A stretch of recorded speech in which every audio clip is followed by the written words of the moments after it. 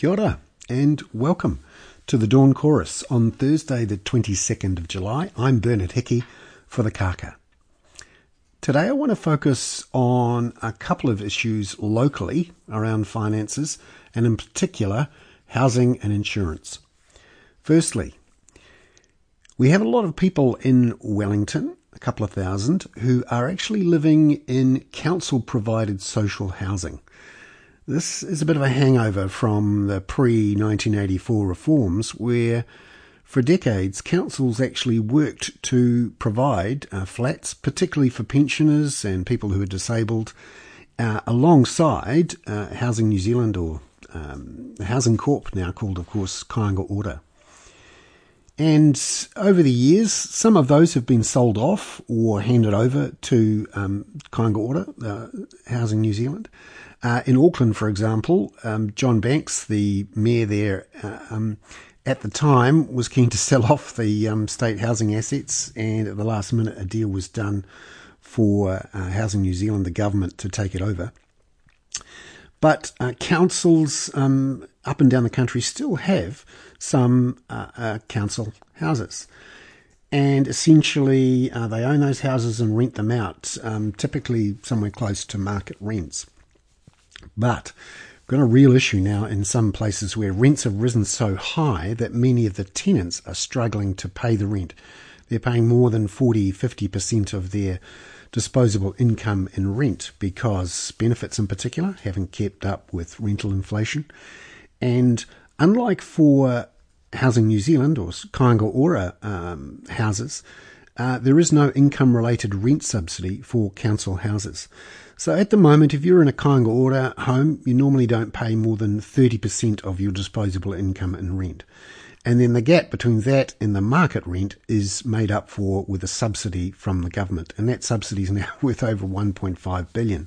It's available to Kāinga Ora tenants and to community housing provider tenants who've done a deal with the government. This was all set up under the previous John Key Bill English government. It was a real project of Bill English's, and the aim was eventually to shift it all over to community housing providers and to provide a market-related, income-related rent subsidy from the government. Bit like accommodation supplement, trying to solve the problem with a government subsidy for a private provided service. In the end, we're now in a halfway house where Kāinga Ora gets the subsidy, so do the community housing providers, but the councils don't. And we now have a big squeeze developing with tenants, social housing tenants in council areas being squeezed the most. And the most extreme squeeze is in Wellington right now, where the Wellington Council owns a whole bunch of flats. They've just, in fact, done a refurb of many of them. But the costs are really mounting now for the council. It says that if it didn't have to pay all of the extra costs of these council houses, then it would have a $6 million surplus rather than a $6 million deficit. And it's saying that over the years to come, it will have to push up rates significantly just to catch up with this particular problem. So there's a debate going on, a contest, a negotiation between the council and the government. Now, at the moment, the government is saying we can't pay the income-related rent subsidies for council. Megan Woods is quoted in a good article today from Ethan Taora in the Dominion Post. She's quoted as saying, if we give the income-related rent subsidies to the council tenants, that's less that we have for other people. What she's essentially saying is there is a limit on the budget for income-related rent subsidies. However, that is not credible for a government which is about to reach surplus in the next year or two, despite what's happened during COVID, and actually has $40 billion in cash sitting in an account in the Reserve Bank. So to cry poor on the issue of providing the basic human right of housing is just not acceptable for any government. And the squeeze is really starting to hurt not just social housing tenants in Wellington, but the council. And the one thing the government needs is to try and improve its relations with councils at the moment, who are also under the pump for all sorts of other reasons. This will need to be resolved, and soon. And frankly, the way for the government to solve it in the short term is to just pay up. Pay that cheque to the council to stabilise the issue while, of course, everyone is madly building houses, including Housing New Zealand. I'd argue not enough, but it's trying to do that. Secondly, today I want to talk about insurance. There's a big report out today from the Financial Markets Authority out this morning, which has gone through the various disclosures from the insurance sector, particularly general and fire insurance, after it found in 2019, when it had a quick look with the Reserve Bank, all sorts of problems, people being overcharged, people being sold the wrong policies, all sorts of shenanigans.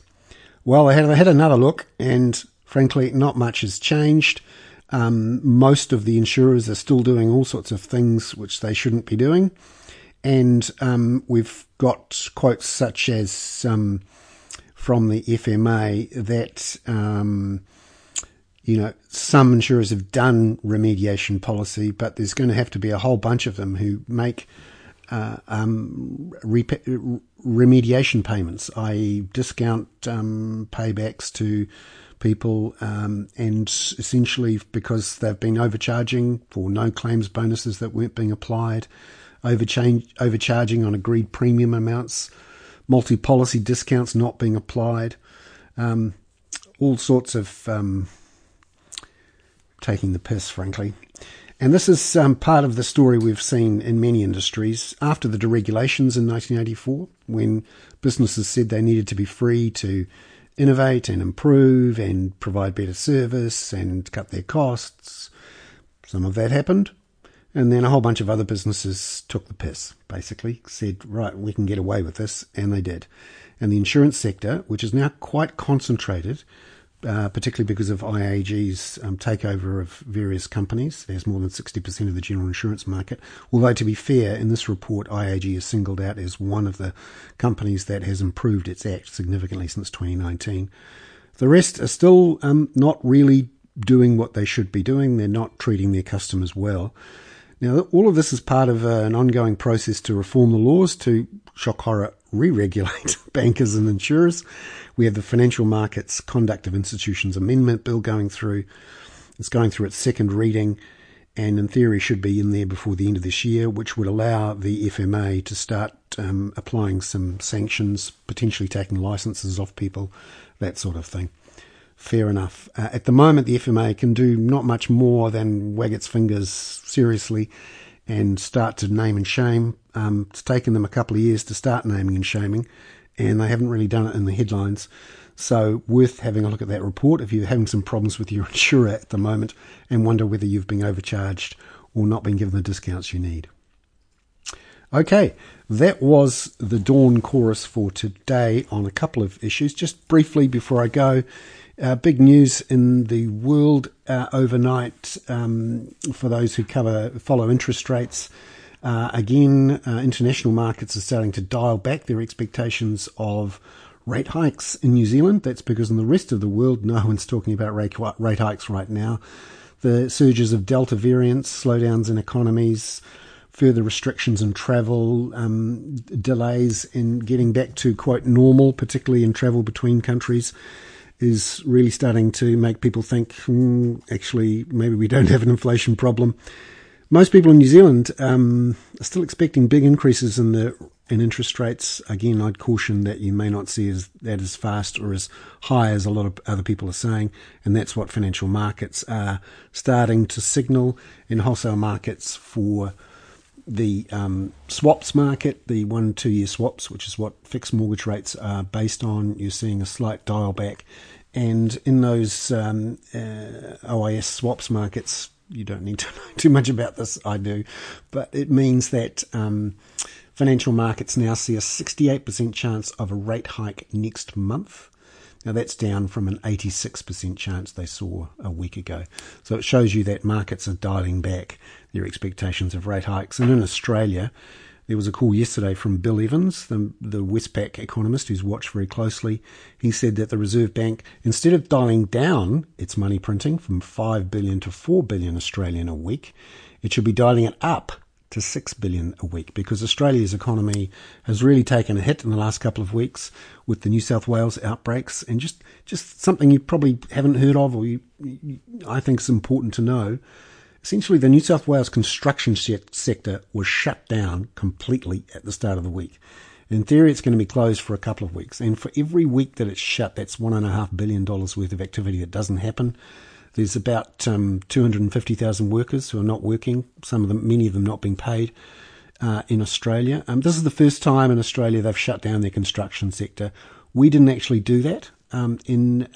We shut ours down through our lockdowns, and it was only, I think, in level 3 or 2 when it reopened. Whereas in Australia, their lockdowns, they have left their construction sector going.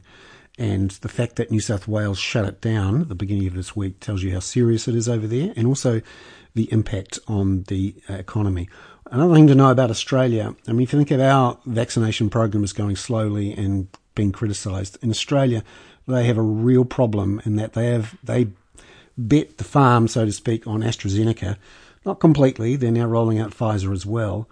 But to give you an idea of how much of a problem the initial reliance on AstraZeneca is, in one particular vaccination station in New South Wales and Sydney yesterday, there were attempts to offer both Pfizer and AstraZeneca to people.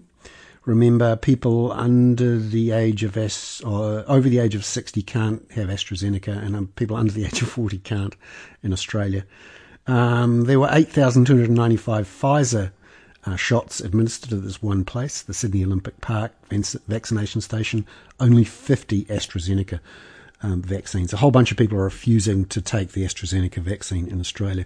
That's going to slow down their vaccination program, increase the risks of further Delta variant outbreaks, and just reinforces the message that the pandemic is far from over. And for those who are thinking, well, we're all back on track, inflation is roaring, interest rates are about to rise, just have another think about that and start to read what's going on in the rest of the world. I'm Bernard Hickey. That was a slightly extended Dawn Chorus for the 22nd of July, Thursday, for the Kaka.